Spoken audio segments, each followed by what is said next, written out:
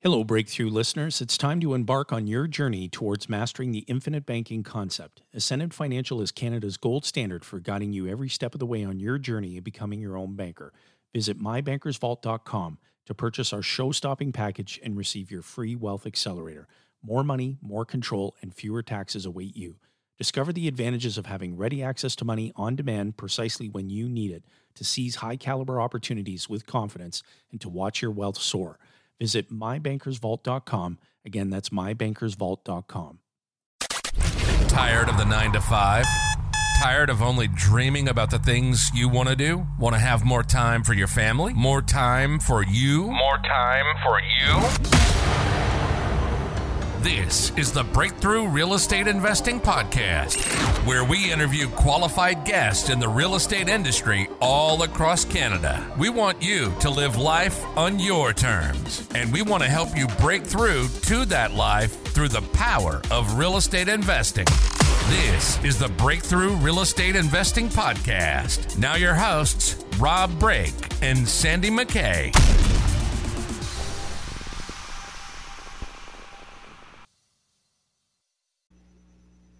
Hello, everybody. Welcome back again to the Breakthrough Real Estate Investing Podcast. Thanks for joining us. As usual, here with me again is Sandy McKay. What's up, Sandy? Hey, Rob. I'm excited to be here, man. I'm really excited for another show and got a great guest lined up, so lots of fun stuff to come. Absolutely. But first, everyone listening, go over to breakthroughreipodcast.ca and download our free gift and get in touch with everybody that we've had on the show before. There you can contact everybody. You can see all of the previous shows. I was on there this morning. I was browsing it myself just to see, hey, what have these guys been up to? Because sometimes I forget, like I forget to show up for recordings sometimes. but we don't have to talk about that. But yeah, so go over there and you can get in touch with everybody that we've had on the show. All their contact information is there in the show notes. So go over and interact with all those guys and get our free gift. Get the free gift, the ultimate strategy for building wealth through real estate. Of course, you'll also get up to date with everything that's going on in Rob or my world through our newsletters and that sort of thing. And you won't miss the show. And you won't miss a retreat or anything like that. Rob, you want to share with us how your group made out down there in Costa Rica? I think it was just recently. Fun. Actually, we just wrapped up the, but I don't know, it's convoluted name that I've got for it. Point Break Homes 2023 Costa Rica Real Estate Investor Event. I think it's I gotta make that into an acronym or something at some point. We'll whittle it down, but it went off really well. We had a lot of fun. We saw a bunch of new developments, a bunch of resale homes. Went into the sales offices and just learned a whole bunch about the buying processes and legal stuff and, all of that. So it went off really well. We didn't just leave it at that, though. We had a bunch of fun events, went to an ocean club one night. The other night we went on a sunset catamaran and a lot of people shouldn't have been left on their own probably after we got back from that. But all in all, it was a lot of fun. So if anyone's interested in doing something like joining us, I think what I'm going to do is actually cater a little bit to specific groups. If you've got 3, 4, 5, 6, 12 friends that want to come down and be involved in something like that,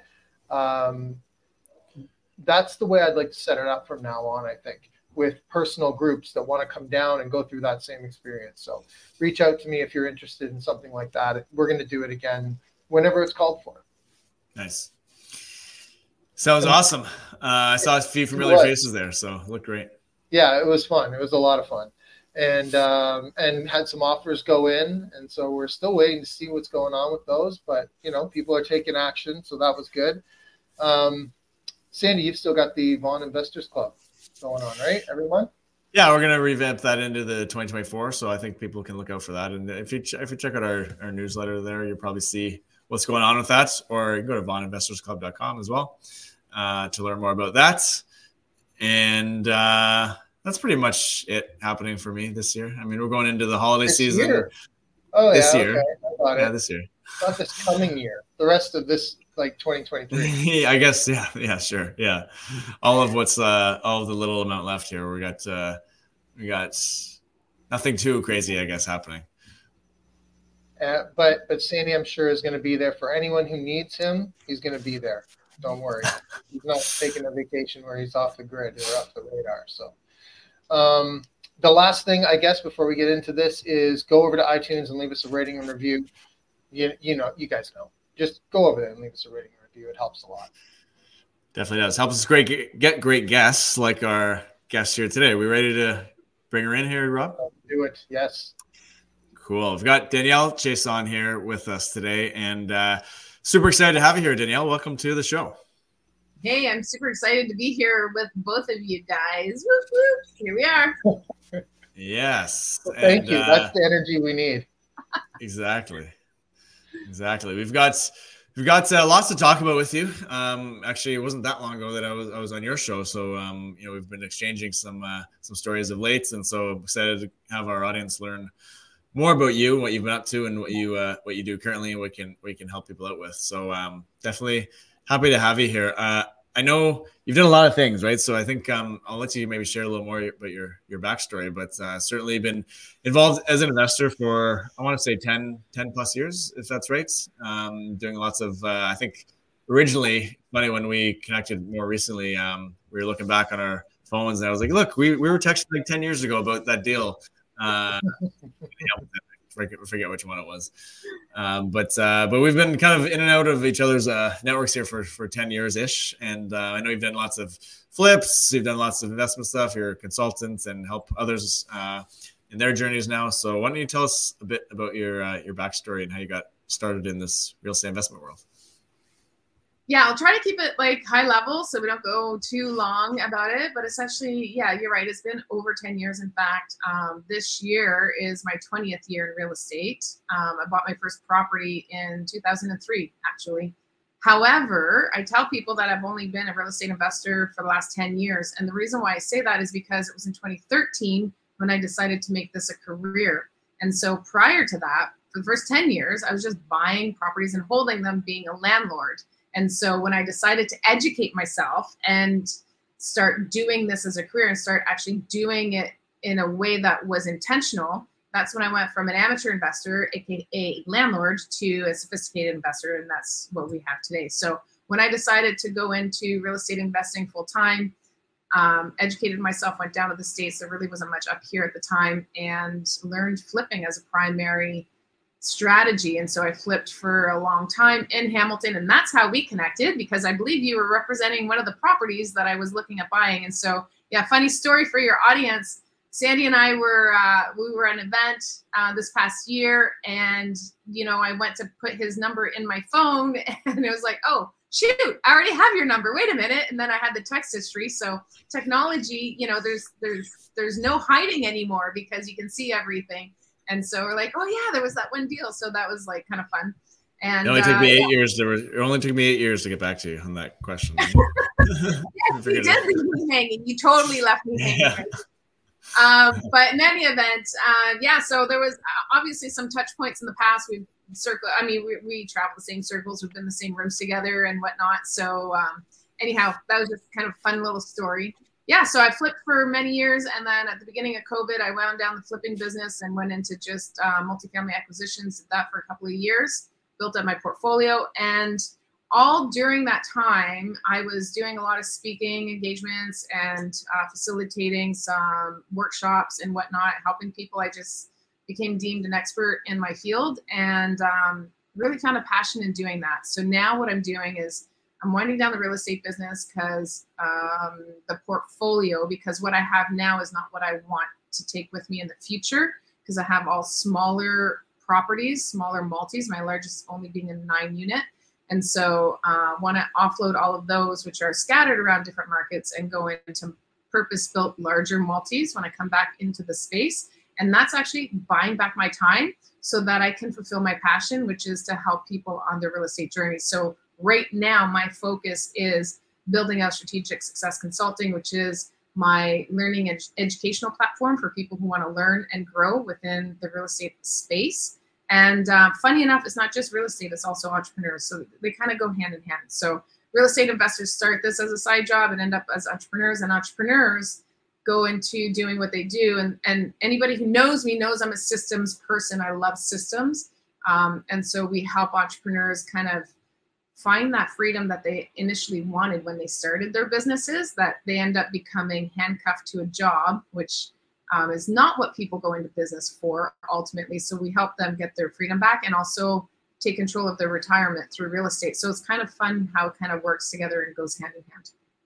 Well, we definitely want to talk more about that, but I do want to go back a little bit and just touch on a few things that you mentioned earlier. And that is the first one being, okay, you said that you were more of, well, you used the term passive, I believe, to describe landlording, which I don't necessarily, know if if I consider that passive. Just to be clear, I did not say landlording was passive, but I did say I was an amateur investor at that point, because landlords typically, I don't know, I can only speak from my own experience. So myself as a landlord, I thought I had it made. I had it all figured out and thought I knew everything in the real estate investing world until I educated myself and realized I knew absolutely nothing. I knew how to buy a property and put tenants in, and I didn't even know how to do that well. So let's talk about what sort of boosted you to educate yourself, right? So you said, and sorry, I think I did use the wrong word there. I apologize. But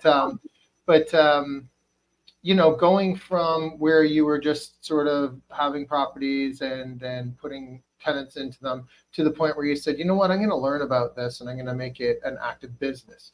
What triggered that, and how did you learn? Yeah, ultimately, first of all, if you're going to go into real estate investing, and everybody, not everybody, but most people should have learned this lesson. If you're not well equipped in this space and you make a mistake, it's going to cost you a lot of money. And through 2022 and 2023, a lot of people got caught because they invested, but they didn't invest well. And education is what helps you position yourself to negate risk. So you need that education and that knowledge in order to reduce your risk, limit your liabilities, because let's face it, when you're dealing with real estate, you're dealing with big numbers. And so if you make a mistake in real estate, it's not going to be a couple $100, and it may not even be only a couple $1,000. It could be tens of thousands of dollars, and if not more. And it has been more for some people in the real estate space, given the last, I want to say 18 months that we've been through. So it's hard for people to pull the trigger and come into the real estate space if they don't know what they're doing, because they don't have the confidence, because the numbers are big and they know that there's a potential to lose a lot of money, right? And so education gets that. And that's why when I decided to become a sophisticated investor, I'm like, okay, I'm going to be investing in real estate and I need to know what I'm doing, because if I don't do it right, I'm going to lose my shirt. And so my first line of defense for that was to educate myself. And that's why I went down south. And I highly recommend for everybody to do the same. Sorry, you said you went down south? Yeah, into the States. Yeah. Well, south of Canada. Okay. Yeah. Not Rob South. Rob Not all South. the way to you, yeah. Beautiful South. Yeah. Sorry, I went south I crossed the border into the States. And I lined myself up with a group there and got some tremendous coaching, mentoring, and just learning down there. I spent 2 years, a lot of money and a lot of time down there. I was there probably every 6 weeks or so at a conference. The conferences were 4 to 6 days long. So it was like an immersive for me. It was an intense, immersive education in real estate. So we like to keep things, like in all of our information, very Canadian based, right? Like stuff that is actionable here. And so was there anything that you found in that education, those 2 years in the States, that you couldn't bring back here? That I couldn't? Yeah. Oh, well, the 1031 exchange, unfortunately, we can't bring it back here. That's very and that, for people who don't understand what the 1031 exchange is, it's a tax break that the Americans have. It would be similar to CRA giving us a tax break, saying, hey, look, and this is how it works. It says, hey, look, if you sell an investment property and roll it over into another similar or like investment, take the profits of that and roll it over into a similar investment, then you can defer taxes on the capital gains of that investment. And we just don't have that here. But what we do have that the States don't have is that we don't pay taxes, any capital gains on our primary residence. So, I mean, we have benefits on our side. They have benefits on their side. Most of, the tax benefits are similar.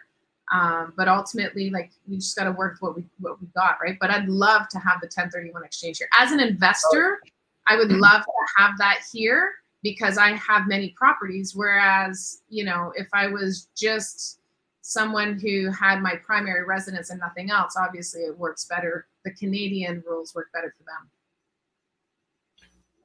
Okay. Yeah, gotcha. That makes sense. And then were you just there learning flipping strategies, or was it like okay. Yeah.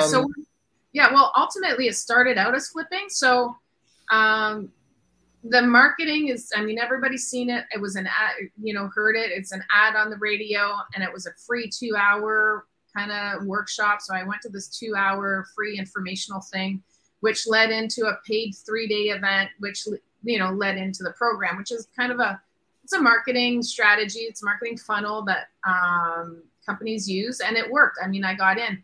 And having said that, I mean, it was a large capital commitment at first to go into this, but I knew that if I did one flip and I got that money back, then I would be at a net zero when you're calculating money, but I would be so much further ahead because I would get all this knowledge out of it. So if I did one flip and recovered my initial investment, then I'd be like, okay, well, number one, I'll know whether or not this is something I want to do long-term. And number two, I'll have all this knowledge. Even if I decide not to do it, I'll at least know all of the stuff when it comes to flipping a house and maybe home renovations or whatever. And what I got for my money was way beyond what I had thought. I mean, it was such good information that every time I went down there, I learned something new and I grew. And the company itself that did the training also was evolving.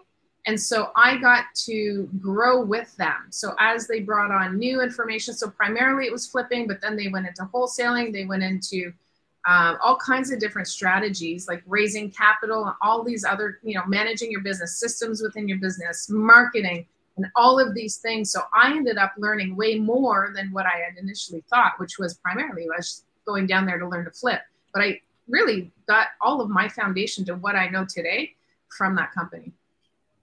And then the other thing too is when you're making such a huge investment, you can't, like, you've got something to prove to yourself, right? So oftentimes, even if there's not a call to action, which a lot of those programs do have, it's like accountability, saying this is a step, this is where we want you to be in a certain amount of time, you'll most often take on that accountability onto yourself just because of the amount of money that you spend.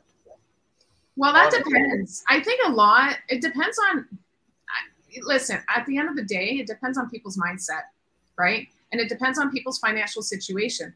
So let's say it's a $20,000 investment. If somebody can afford the $20,000, like, there's a lot of people who will invest $20,000 and not do anything with it because that isn't an amount of money that hurts them, right? But the people that you see that really are motivated to get their money back are the people that maybe leveraged something or borrowed against something in order to pay for that tuition.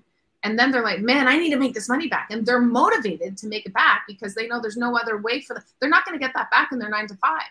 They're not, right? And so they're motivated to do something to get that money back. So I think it's very dependent on mindset, financial situation, how motivated they are in order to actually get that money back. And I mean, you brought up accountability, Rob. I'm going to say it, like, a lot of people have a hard time holding themselves accountable. When you have a 9 to 5, you got to show up, otherwise you get fired. That's you getting held accountable to that 9 to 5.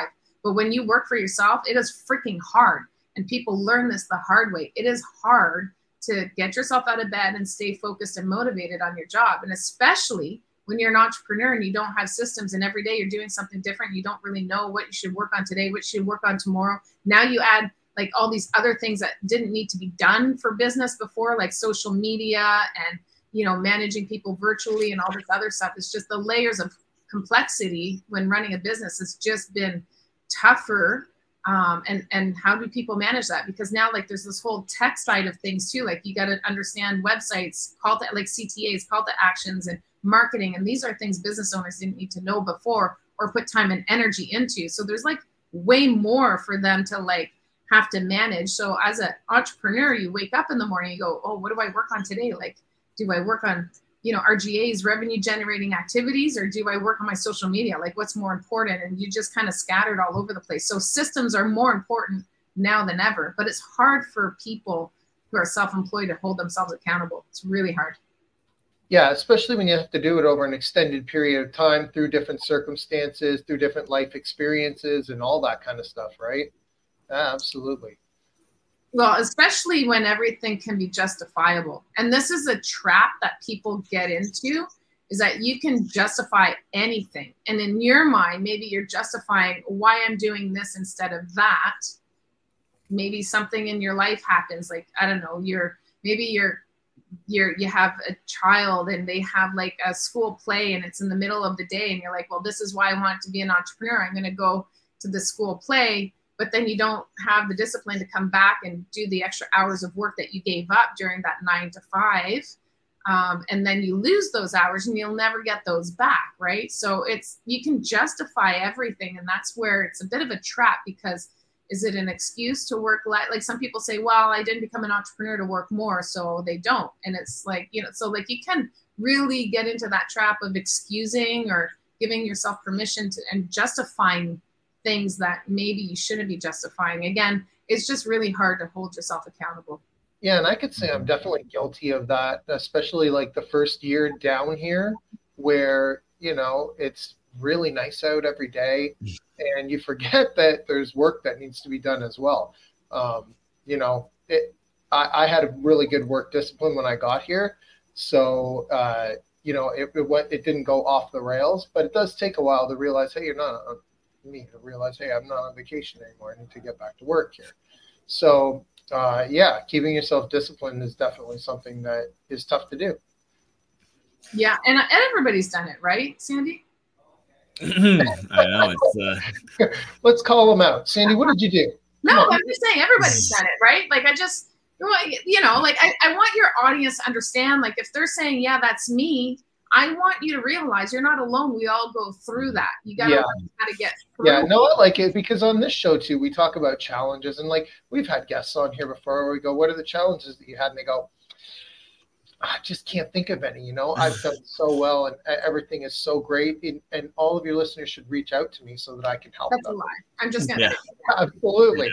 So, and since we're going to bring up the topic, let's talk about some of the challenges that you faced. Oh gosh. Me, I'm my biggest challenge. That's for one. And like I said, like for anybody listening, like I'm going to tell you, it's just part of the journey. When it's hard and it's freaking hard, that's okay, because that's just part of the journey. Just get through it. So you got to embrace those challenges and work through it. But really, when I say me as being, the number one challenge, it is me. Like, I've had to overcome mindset issues. I've had to, get past hurdles, mental hurdles. Those are the toughest ones more than anything, is the mindset stuff. And so, but beyond that, I would say, but again, I mean, this also ties back to mindset. Probably the toughest challenge for me was being able to trust people enough to bring them into the business and scale with a team as opposed to trying to do everything myself. And like most business owners cannot overcome that on their own. They just have because what happens, even just hiring somebody, never mind partnering, but just hiring somebody where you're still maintaining control of everything, but you bring somebody in and they're not doing it to the level or to the expectations that you would do it, then that's a hard pill to swallow, because your business is your baby. And again, where everything's justifiable, it's like, well, no, they're not good enough. They're not doing it the way I would. And I can't put my name on this. I can't put this out, whatever it is. And so you let them go. But ultimately, you have to be okay with 80% of what your expectation would be if you did it yourself when you hire people, because 80% is more than good enough. It's just, as business owners, and especially, type A personalities, we're very like, we want everything done a certain way. We want to make sure it looks good because there's pride there. And so people come in and they're doing their job. They're only going to run it at about 80% of what we would. They're not going to go as fine detailed. They're not going to look it over. Like, done is better than perfect. Here, the boss wants this, you get it done, right? And you got to be okay with letting that go out. I'm going to tell you, that last 20%, the only person that notices the difference is you, the business owner. Like, it is so minor But we just get caught up in that. So then what happens is a business owner hires somebody. Nope, not good enough. Hire somebody else. And then that person struggles, like, forget it. I'll just do it myself. It's quicker to do it myself. And so they don't train that person. They don't even give them the time in order to learn the job well. And so the business owners ends up doing everything themselves. And I'm going to tell you, it's not a pleasant life for most, because it's hard when you're doing it on your own. You're doing everything on your own. So I think the hardest part for me was trusting people that I brought into the fold and delegating and starting to let go. I mean, that was the hardest part. And I find this also to be the hardest part for the people that I coach. But you know what? At the end of the day, that's a me issue. You need to deal with that internally. And you need to get over that if you really want to find a lifestyle as a business owner, because otherwise you're going to be doing it all yourself.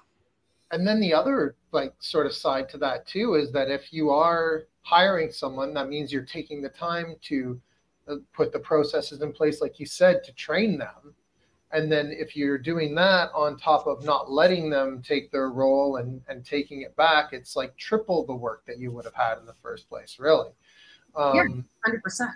And it's time, capital, and resources to hire and train somebody. Time, capital, and resources. Like, it is not a small feat to hire people. It's painful. But here's the problem, Rob, that people get into when they're hiring people, is that they're waiting too long to hire someone when they need them. And I always tell people, like, if the thought crosses your mind, should I hire an admin? Yes, you should have done it probably 2 months ago. If the question pops up in your mind, it's already too late. You should have had already somebody on your team.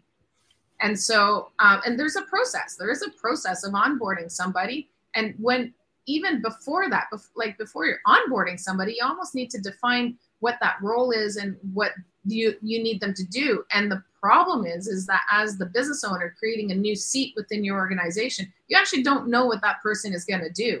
And so when you hire the first person, you're all over the place because you haven't gotten anything figured out as to what they're going to do. And it's not a pleasant journey for the person you hired. And so I always say it's typically a rule of 3, where it's going to take 3 hires to settle before you figure out that new position. And it's not your fault, their fault. It's just part of the process. Again, I don't like right and wrong or your fault, my fault, whatever. Like, I don't like that blame game. It's just part of the process, because when you hire the first person, then you start realizing, okay, these are the types of things that I'm going to start giving to them. Great. But they're all over the map. There's no systems. You don't even have their email address set up. You don't know where they're going to be filing on their online, like what access you're giving them to the resources you have. And so it's a bit scattered, and it just doesn't work out. It doesn't feel good for them. They either quit or you fire them because they're not performing. Well, they're not performing because you didn't train them right, because you didn't know what you were giving them to do in the first place. But when you do the second hire and the third hire, now you've got something. And so most business owners, they hire, it doesn't work the first time. They go, yeah, it didn't work. It just doesn't work. Nobody can do it like I can. Well, that you're lying to yourself. Of course they can. Like, think about this. Like, take a step back for a minute and just put a little bit of thought into it. Can somebody else do what you're doing? 100%. Everybody's replaceable. So when you say, oh, they can't do it as good as I am, that's just BS. It's okay. You have to get organized in order to make that onboarding process streamlined and be clear on what your expectations are for that person. Sorry, I feel like I went on a tangent. Sorry, I feel really passionate about this. You did. It's great. Yeah, it's perfect. I mean, we want people to talk about the things that they know and the things that they're excited about, right? And that way, the people listening can feel that passion. So for sure. I was trying to remember if anyone's ever. I don't know if anyone's ever said it's an obvious one in a way, but I don't know if anyone's ever said they were the biggest challenge. It sounded like a new one to me, Rob. We get a lot of the typical investor ones. Like, it is pretty much the root of everyone's challenges. Always stems from them in some way, shape, or form. So kudos for you to actually acknowledge that. I think a lot of people, they can't quite get that far, that it's their problem or their fault, or and so. Well, I think actually, the other thing too, though, is that a lot of people do say that mindset is one of their biggest challenges. Sure. Yeah. So it's the root of all of it, for sure. When you say that, though, do you have any tips maybe for people to overcome those mindset challenges they might run into? Yeah, at the end of the day, if you feel your mind poison, you're gonna get poisoned, right? And so what you want to do is you want to fuel your mind the way you fuel your body with healthy stuff. And so if it's a mindset issue, or you want to start like thinking more positively or seeing, the silver lining behind things, like you really start to have to put yourself in a position where you're feeding your brain more positive thoughts. And so again, coming back to the original group that I started training with, I ended up buying into the program, and then I ended up enrolling into what they call the Inner Circle program, where I had a one-on-one coach for a year. And I was going through separate, that I was just like, let's see, let me get the date straight. So I enrolled in August of 2013, January of 2014, right after, it was actually during the holidays. I had left my life partner, who I have 3 kids with. And so, I was devastated. It was probably one of the lowest times of my life. And so here we are 6 months into this. And I enrolled in the Inner Circle program in October. So actually I was only about 3-4 months into the program. I remember it was March of 2014 when he said, you know what, Danielle, I can't coach you anymore. This is what I need you to do. And for anybody listening, this was a massive, massive one for me. So Napoleon Hill has a tip of the day or something like that. It's an email that he sends every day, or Napoleon Hill is dead, but the organization has survived, thank God. Because honestly, it's done everything for me. So feed your brain with good, positive thoughts, like mind-changing thoughts. And every day I looked at this email, I subscribed to this email list, and it was Napoleon Hill's thought of the day. And so you can go on the website, figure out where you download it. I don't know where at this point, but I do know they still send them out. And I would read these and it was almost like it was speaking to me. And it really just kind of helped reset my brain. But that was the beginning of me feeding my brain with healthy stuff. So like, stop like listening to the naysayers. If you have negative people around you, like I don't surround myself with negative people anymore. Like people say, oh my God, people are so like negative on social media and this and that. I don't even see that on social media, because the people that I identify with and that the feeds that I watch, there's no negativity. Like it's all positive stuff. And so my brain has like really shifted. So feed your brain with positive stuff. And so you can start thinking positively in a more abundant mindset instead of a scarcity mindset. And that, for me was a game changer. That was one thing that I could tell you was a game changer for me. And the other one was done is better than perfect. Mm-hmm. So I'll tell you a really funny story. Done is better than perfect is, they used to say it all the time on stage when they were presenting and everything. It just got so ingrained into me. But ultimately, when I created my business, my flipping business in August of 2013, so I enrolled into this group, and then I did have a coach then, but it was not Inner Circle coach, which Inner Circle was just higher level coach. But I had coaches, and they told me I had to go and incorporate a business, and then I had to get business cards, and they had all this thing I had to do. So I went and got my business, and I needed a business name. And I am a perfectionist. I'm detail oriented. I like my T's crossed, my I's dotted, and I won't do anything. And my pride would step in the way because I wouldn't launch anything unless it was perfect. And so done is better than perfect has really helped me let go of that. So if you are doing anything or working on anything out there, like writing a book or starting a business, whatever it is that you're doing, just remember done is better than perfect, because at the end of the day, which is what I said before on the call, in this podcast, your 80% is enough.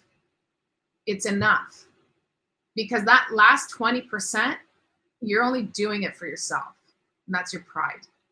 So if you can get things done at 80%, it's good enough, because for most people, like my 80% is better than many people's 100%, right? And so I just got to have faith and trust in that. And by the way, you can always make it better after you launch. It's not like the end all be all that once you launch it, it's done. You can't ever change it. You got to stay fluid and you be able to go back and improve on it later, right? So done is better than perfect was a big one for me as well. Yeah, that's how Sandy and I got here. That's true. Right? Starting a podcast. Like if you wait till you have everything, I want the best people lined up and I want this lined up and that, like you'll never get it done. How many people are listening to this podcast right now? And they're like, yeah, I want to start podcasts and I've been saying it for 3 years now. A lot of people. So just don't get it done. Exactly. Absolutely. Do the first one, which I mean, I don't even know. If I went back and listened to the first one, it'd probably be pretty bad. Yeah. I'd probably be thinking that. I might even go like, man, maybe we should just get rid of this one. Just take it off there altogether. Although back then was, I want to say Skype, maybe. Skype. It wasn't, Zoom didn't exist yet. I know that.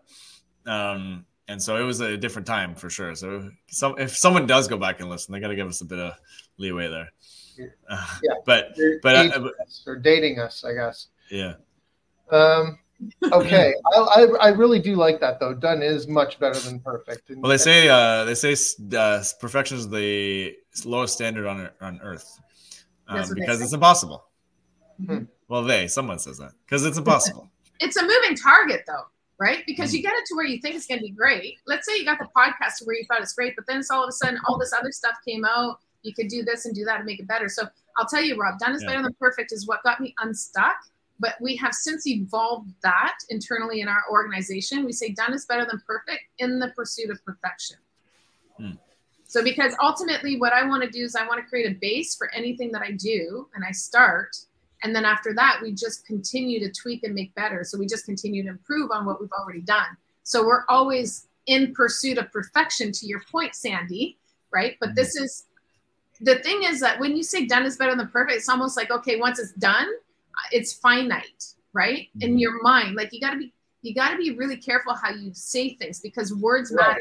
Everybody says that words matter, but let me tell you, words freaking matter because your brain takes things very literal. And so you have to be able to be a little bit smarter than your brain. So when you say done is better than perfect, you think, okay, I've done something, I'm done. You wash your hands of it, you never look at it again. But if you say done is better than perfect in the pursuit of perfection, then you know you're always going to be improving on things. And as a business owner, you have to always be improving on things because you have to shift with the market, with the times, with the trends, whatever it is that's affecting your business. Yeah, like this is the way that we do it until we learn of a better way. That's right. Yep. Well, that's where that 80% person that gets it 80% as good as you do the first time, right? And so the second time they might get to an 85, 90. The 100th time they might get to 120% better than you would have done. But now they're better at it than you are. Like you have to let that process take place, right? The only way to let that happen is for them to, unless you're hiring someone that's, you're paying that top dollar for someone that's a already proven talent, which is not a typical early phase business move, right? So you're usually hiring someone that's potentially talented, and so you got to let them build on that potential. You can't just block them out from that by doing it all yourself. So I agree with that for sure, 80%, and then let them prove to you that they can get to 100+% over time. Absolutely. That's the goal, right? But that 100% is like, that's a moving target, like you said, right? Like, because it's perception. Like, what is 100%? My 100% is different than your 100%. That's different than Rob's 100%, right? It's too subjective. And so, like, at the end of the day, just work within your own reality, but keep moving forward. And if you're trying to do things at 100%, you're not going to be moving forward. You're going to be spinning your wheels in the mud. Danielle, would you now, like, you've grown a lot of on the business side of things. And I know you've done a lot of different versions of investing, but if you were going back to early, like 2013, let's say, where you really were starting out investing full on, would you pursue the flipping path again? Or if someone was starting maybe in flipping today, would that be something you recommend, or would it be, or what would you have done differently maybe back then as well? That's a lot of questions. No, it is a lot, and I can unpack that. No worries. So 2 different questions. I would not change it for a minute. I'll tell you why, because what I learned when I was flipping is invaluable. I mean, that's called experience, right? I was on the job sites. I've got steel-toed boots. I've got my Carhartts. By the way, my boots have hot pink laces, so I had to have a little bit of them. I didn't do a whole lot of hammer swinging. I did do some demo, and I'd run my demos, actually, the way I ran the demo jobs. But just because it's kind of fun to be a little aggressive sometimes.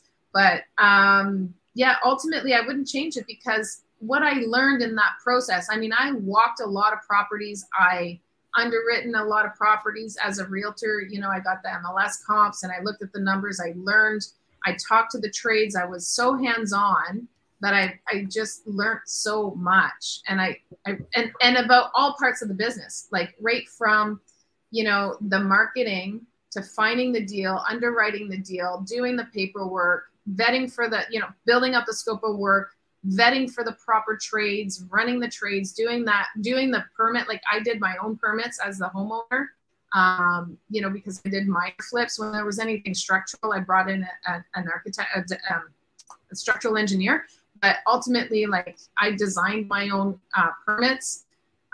So I mean, I learned a ton, and I wouldn't change that because that really, like, knowledge is one thing. I'll tell you, I could lose everything that I've built up today, but I'll never, like, as far as whatever my net worth is, but you never lose that knowledge and experience.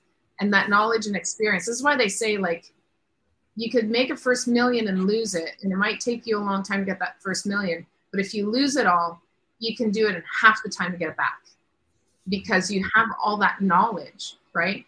And, you know, and I loved it. I mean, I love real estate. I love it. Like, I wouldn't change it for the world. While I did the flips, I learned, I was one of the early people that started doing duplex conversions in Hamilton and working with the city as well. Doing different strategies as far as like putting sprinkler systems in mechanical rooms. They'd never seen that. I kind of walked them through that. There was a whole bunch of things that I learned, but again, because I was so hands-on. So doing the conversions, tenanting, property management, because the duplex conversions I kept. And so like doing property management, yeah, no, the short answer is no. I would not change it. Now, having said that, what would I have changed with what I did? I probably would have exited out of being in the weeds. Again, coming back to what we were talking about, where that solopreneur is doing everything themselves, I definitely would have onboarded partners or people sooner to start taking over certain parts of the business so that I could grow faster. I mean, I didn't grow very fast because it was just me and I was just doing my little flips and I wasn't scaling. And that was because I was scared to bring people in. So that's the one thing that I would change is I would have done that sooner. Now, since I've decided to scale in 2021, I mean, my whole life and business has changed and I love it. You know, it's a whole new journey. And you know what, being the other part of it, having people on your team is like, I don't know, it's kind of nice to not, like when you're having a bad day, to have people around you to validate you and say, yeah, you know what, you got a lot on your plate, or you've got this or that working against you. So you have a team there too to validate that it's okay. It's okay what you're dealing with.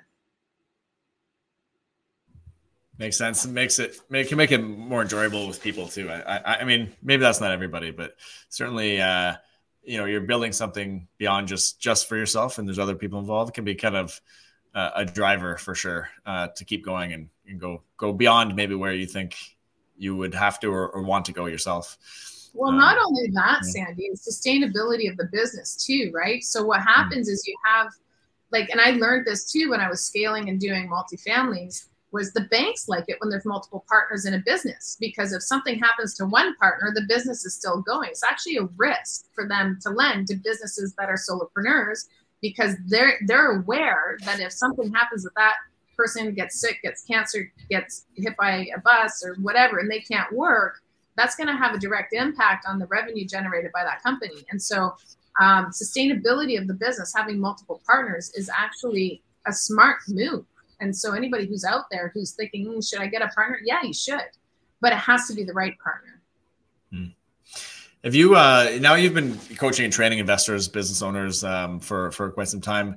What are some of the things you've maybe commented on a couple already here, but what are the biggest challenges that these investors or business owners, either one, what are they experiencing, or what have they been experiencing that you've seen kind of a commonality there that you have a tip for or a fix? Well, one of the biggest things as real estate investors is that they haven't focused enough on multiple streams of income. And they've put all their eggs in one basket. And so you have 2022 and 2023 that happened, and all of the income it just dived, all of the rental income. And so now they've realized how important it is to have multiple streams of income. So, creating vertical integrations in your business to have other streams of income. I mean, you guys, you're realtors, and then you're also investing in real estate, right? And you also have these events that you're doing, Rob, and you have all these people. So there's like different streams of income, and they may not seem like a lot, but when you pull them all together, then you have a really sustainable business, whereas one area might die off a little bit and the rest can carry, and vice versa. And so that's number one. I mean, if you want to be an entrepreneur, be a freaking entrepreneur and make it happen, right?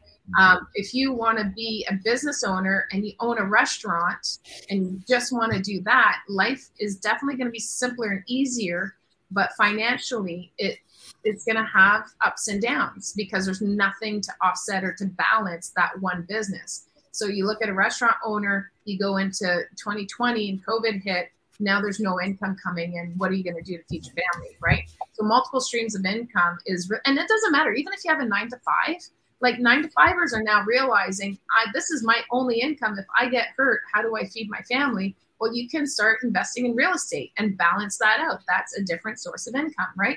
So having multiple sources of income, I just think is good for anybody, not just business owners. I think COVID and even the couple years here after COVID with like real estate, for example, really taught a lot of people, almost every industry at this point, that nothing is like 100% secure. There's no investment. Real estate, as much as Canadian, South Ontario, Canadian real estate especially, seems almost like a guarantee in the long haul. Nothing's a full-on guarantee. You never know, especially over a year or 2 years, like a short window. You never know how the industry is going to react or what's going to happen or government intervention. There's so many things, so many factors. It's really difficult to just base your life around one income stream and feel security in that. That's a tough thing. I think people definitely need multiple income streams, even ideally multiple industries, multiple markets, really get it diversified, which doesn't need to happen right away, but over a 20-year period of working or investing, I think that's something people should be striving for. So I agree for sure. Stay curious, right? Like, don't get complacent. Stay curious. What else can I do? So you did this and you got really good at it. Great. What else can I do? What else is out there? Stay curious and just keep sniffing around different opportunities, right? And then that also is just, again, coming back to, feeding your brain with positive stuff. I mean, when you do something and then you're doing it well and you just stay there, then all of a sudden you become stagnant. Well, your brain starts like a slow decline because you're just not nourishing it with something new and exciting. And so you gotta just keep moving, keep things interesting, keep doing something different, right? If you're doing the same thing day in and day out, it's just going to be a slow death. And maybe that's just me, but some people like that, and I get that. Some of that in your life is good, but not all the time. Sort of the same thing as growth happens out of the comfort zone, right? Absolutely. Let's talk about that. Okay, let's talk about your comfort zone. Hang on a minute. Okay, you're just firing me up, Rob. Okay, get comfortable getting uncomfortable. Get comfortable getting uncomfortable. Yes, that is where you grow. That is where you learn. Are you going to make a mistake? Yeah, you are. But is it okay? Absolutely. Because that's where you learn and that's where you grow. Like, it's okay to do something and not do it the right way or the way that people think that it should be done. Because you know what? Then you learn how not to do it. So there's nothing that is done that can't be undone. So just do it. Like, your comfort zone is like a circle and you're within that comfort zone. And if you kind of push the limits a little bit and step outside of that circle, and then you start kind of staying in that space for a little bit, well, then your circle grows. And then you do it again, because then you get comfortable in that new space. So then you just stretch a little bit more, and then it's uncomfortable, but it's only uncomfortable for a little while. So you're again in this space and it's out here, and then all of a sudden it becomes comfortable. And now your circle gets a little bit wider. And then you just keep doing that until the sky's the limit. You just keep doing that over and over and over again.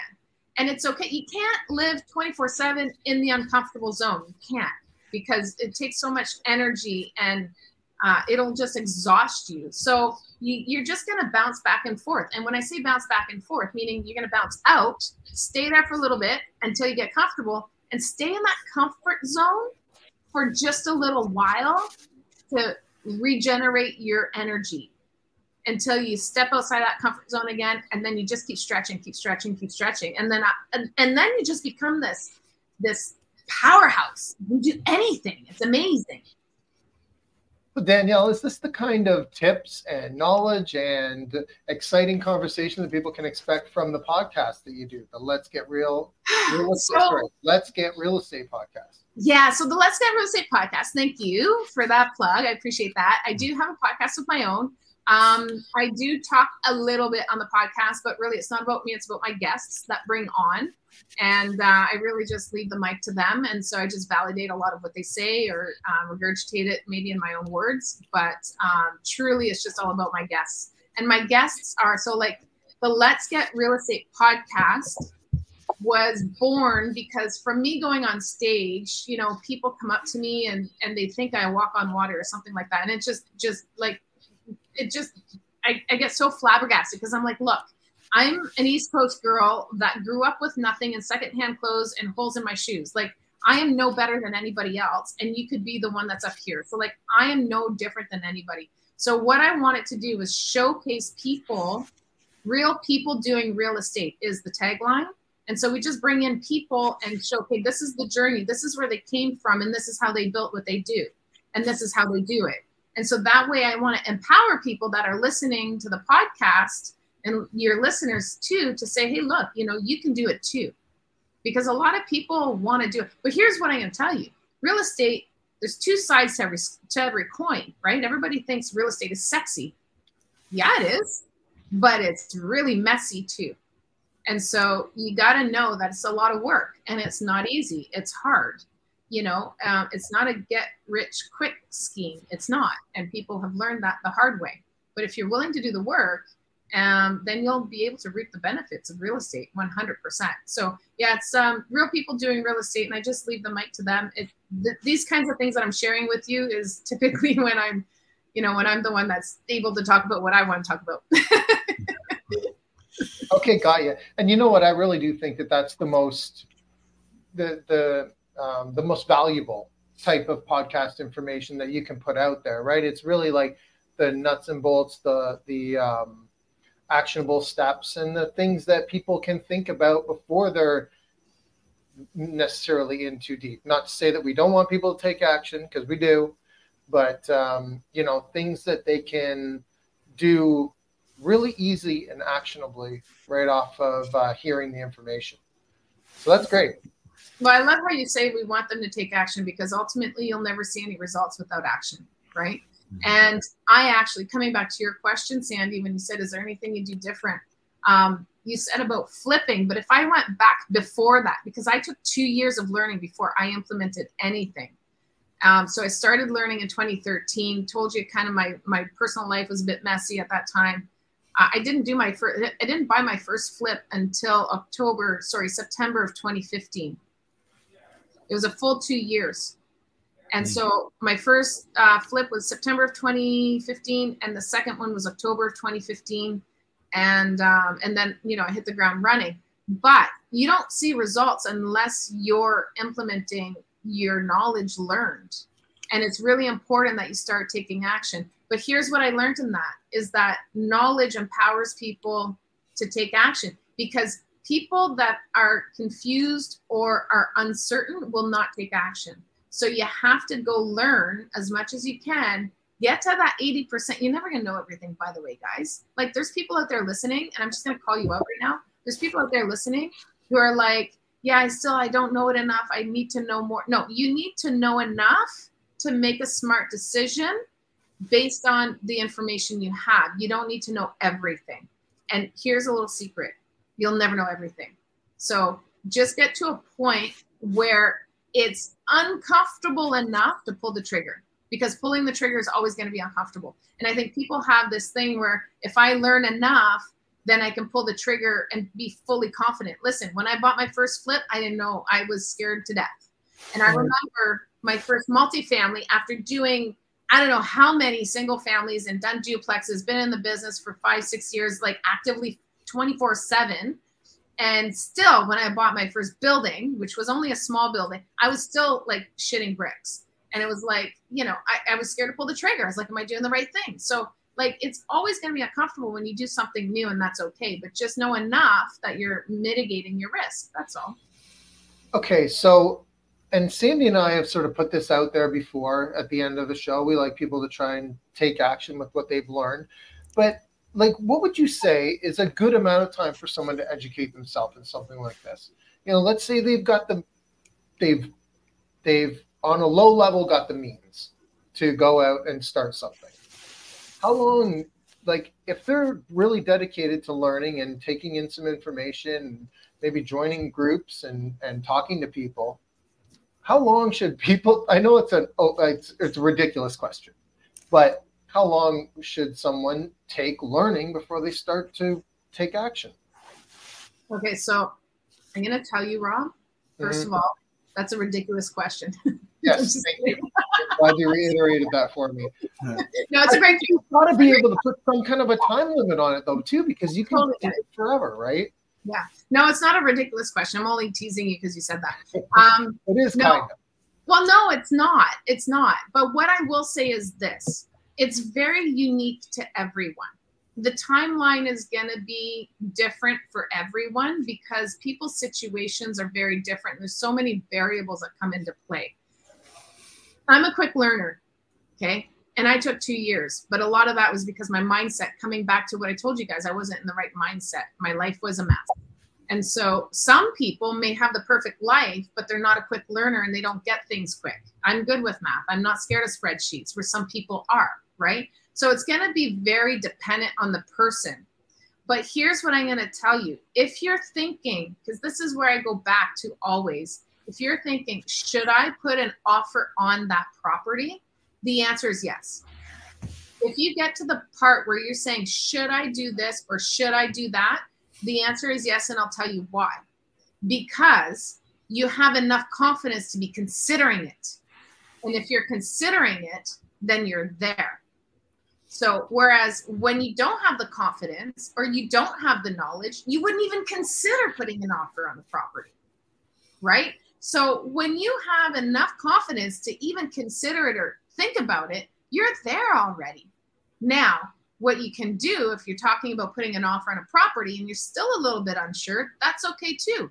Put the offer on the property, put it conditional. If you win, do some more due diligence. If you're still uncomfortable, you can pull out for whatever reason. You can pull out, right? But then you'll know at that point whether or not you're ready to lift the conditions, right? Because now you'll have time to sleep on it. And also talk to other people about the specific properties and all of that kind of thing. Yeah.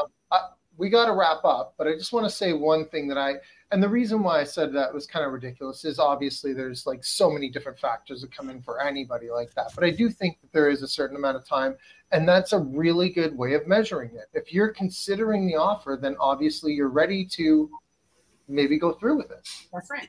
I think that's one of the clearest answers actually we've ever got to that question. Now that I think about it, because everyone kind of goes, yeah, it depends and all this, right? And I guess that's true, but I 100% agree. If you're on at that point, should I do this? Yes. I'm thinking I might do this. That's where you get like, the coach or someone in your corner that just kind of nudges you that little last step and you do it. Right. One of the favorite questions that I get, and I'm sure Sandy's gotten it too, is when people say, so should I go ahead and do something? Like, should I put in the offer? Should I buy something, or should I wait to see what happens? And I love that question. I've gotten it more than once. And I'm like, wait to see what happens with what? For how long? When will you know? And that answer that you gave, I think, is just the one that makes the most sense.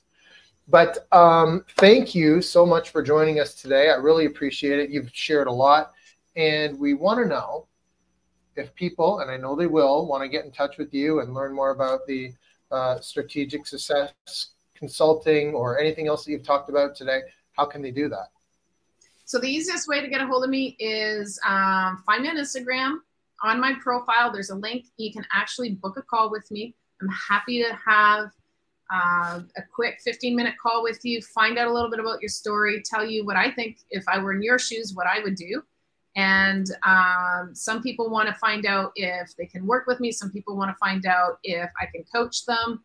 All of those things we can explore. It's just a quick little discovery call, little intro call. I'm happy to do that. And if I can't help you, if you have a struggle, and if I can't help you, it's a pretty good chance I can point you in the right direction to somebody who can. So I'm all about people helping people, elevating and growing together. So if you go to my Instagram, click on the link in my bio and find the link that that says book a call. Now that's very intimidating for a lot of people, and I get that. So you can also shoot me a DM on Instagram, and I'll also reply to that. Or you can come to my monthly networking events if you're local in Southern Ontario. We do monthly networking events in Oakville every third week of the month, and they're called the Strategic Entrepreneur Networking Events. But again, if you follow me on Instagram, you'll see all of the links and the information for those, and you can come meet me at an event. And what's better than shaking my hand? Oh, that sounded terrible. No, what's better than shaking hands with somebody you meet? So that sounds terrible. It's much more. No, we know what you mean. It's better.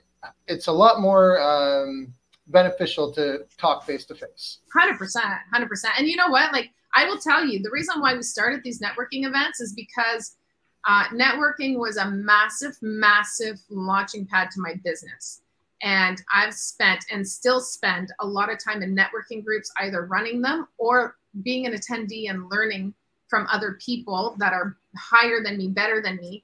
And so I'm constantly going to these conferences and stuff, but like just meeting people, shaking the hands with those people and growing that way. And you know what? When you go to these events too, you're around the right mindset of people when you go to the right events. And again, coming back to like feeding your brain with the positive kind of vibes that you're supposed to be feeding your brain in order to get to where you want to be and become that person you want to be. You really need to get out of your house, out of your office, and kind of start shaking the hands with the people that you want to become. Mm-hmm. Yeah, absolutely. I like it.